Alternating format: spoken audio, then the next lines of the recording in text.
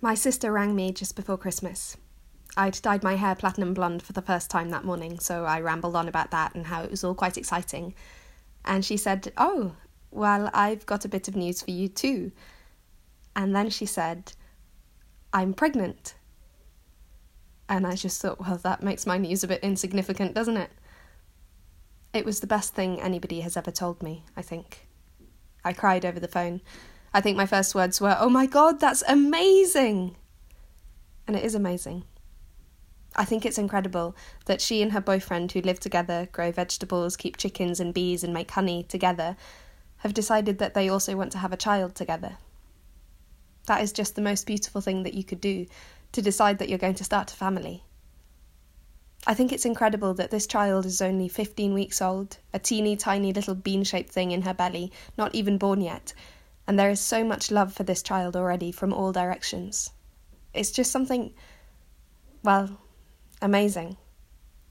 So basically, in July, my sister is going to have a baby.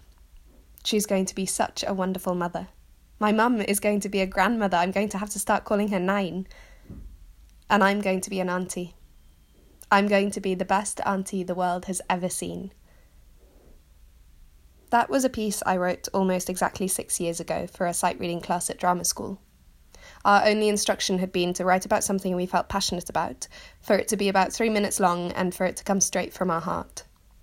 And now, 6 years later, given similar guidelines, I felt drawn again to the same topic. But now, that teeny tiny little bean is Ellis, a wonderful 5.5-year-old boy full of joy and mischief and curiosity.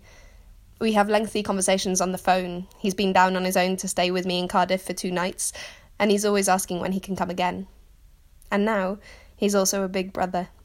Idris, his 9-month-old brother, is starting to crawl, and all you have to do is look at him and his face illuminates with a smile, his nose scrunching up and his eyes ablaze. These 2 little boys have filled my world with love and laughter. I have the privilege of watching them grow and learn and being a part of their lives. Recently, when I was back at home working for a while, I would call in at my sister's house every afternoon after work, and without fail, I would be greeted by Alice jumping up and down, doing a little dance and exclaiming, "Yay, it's Melangel!" That has to be the best homecoming I've ever received. Families are complicated.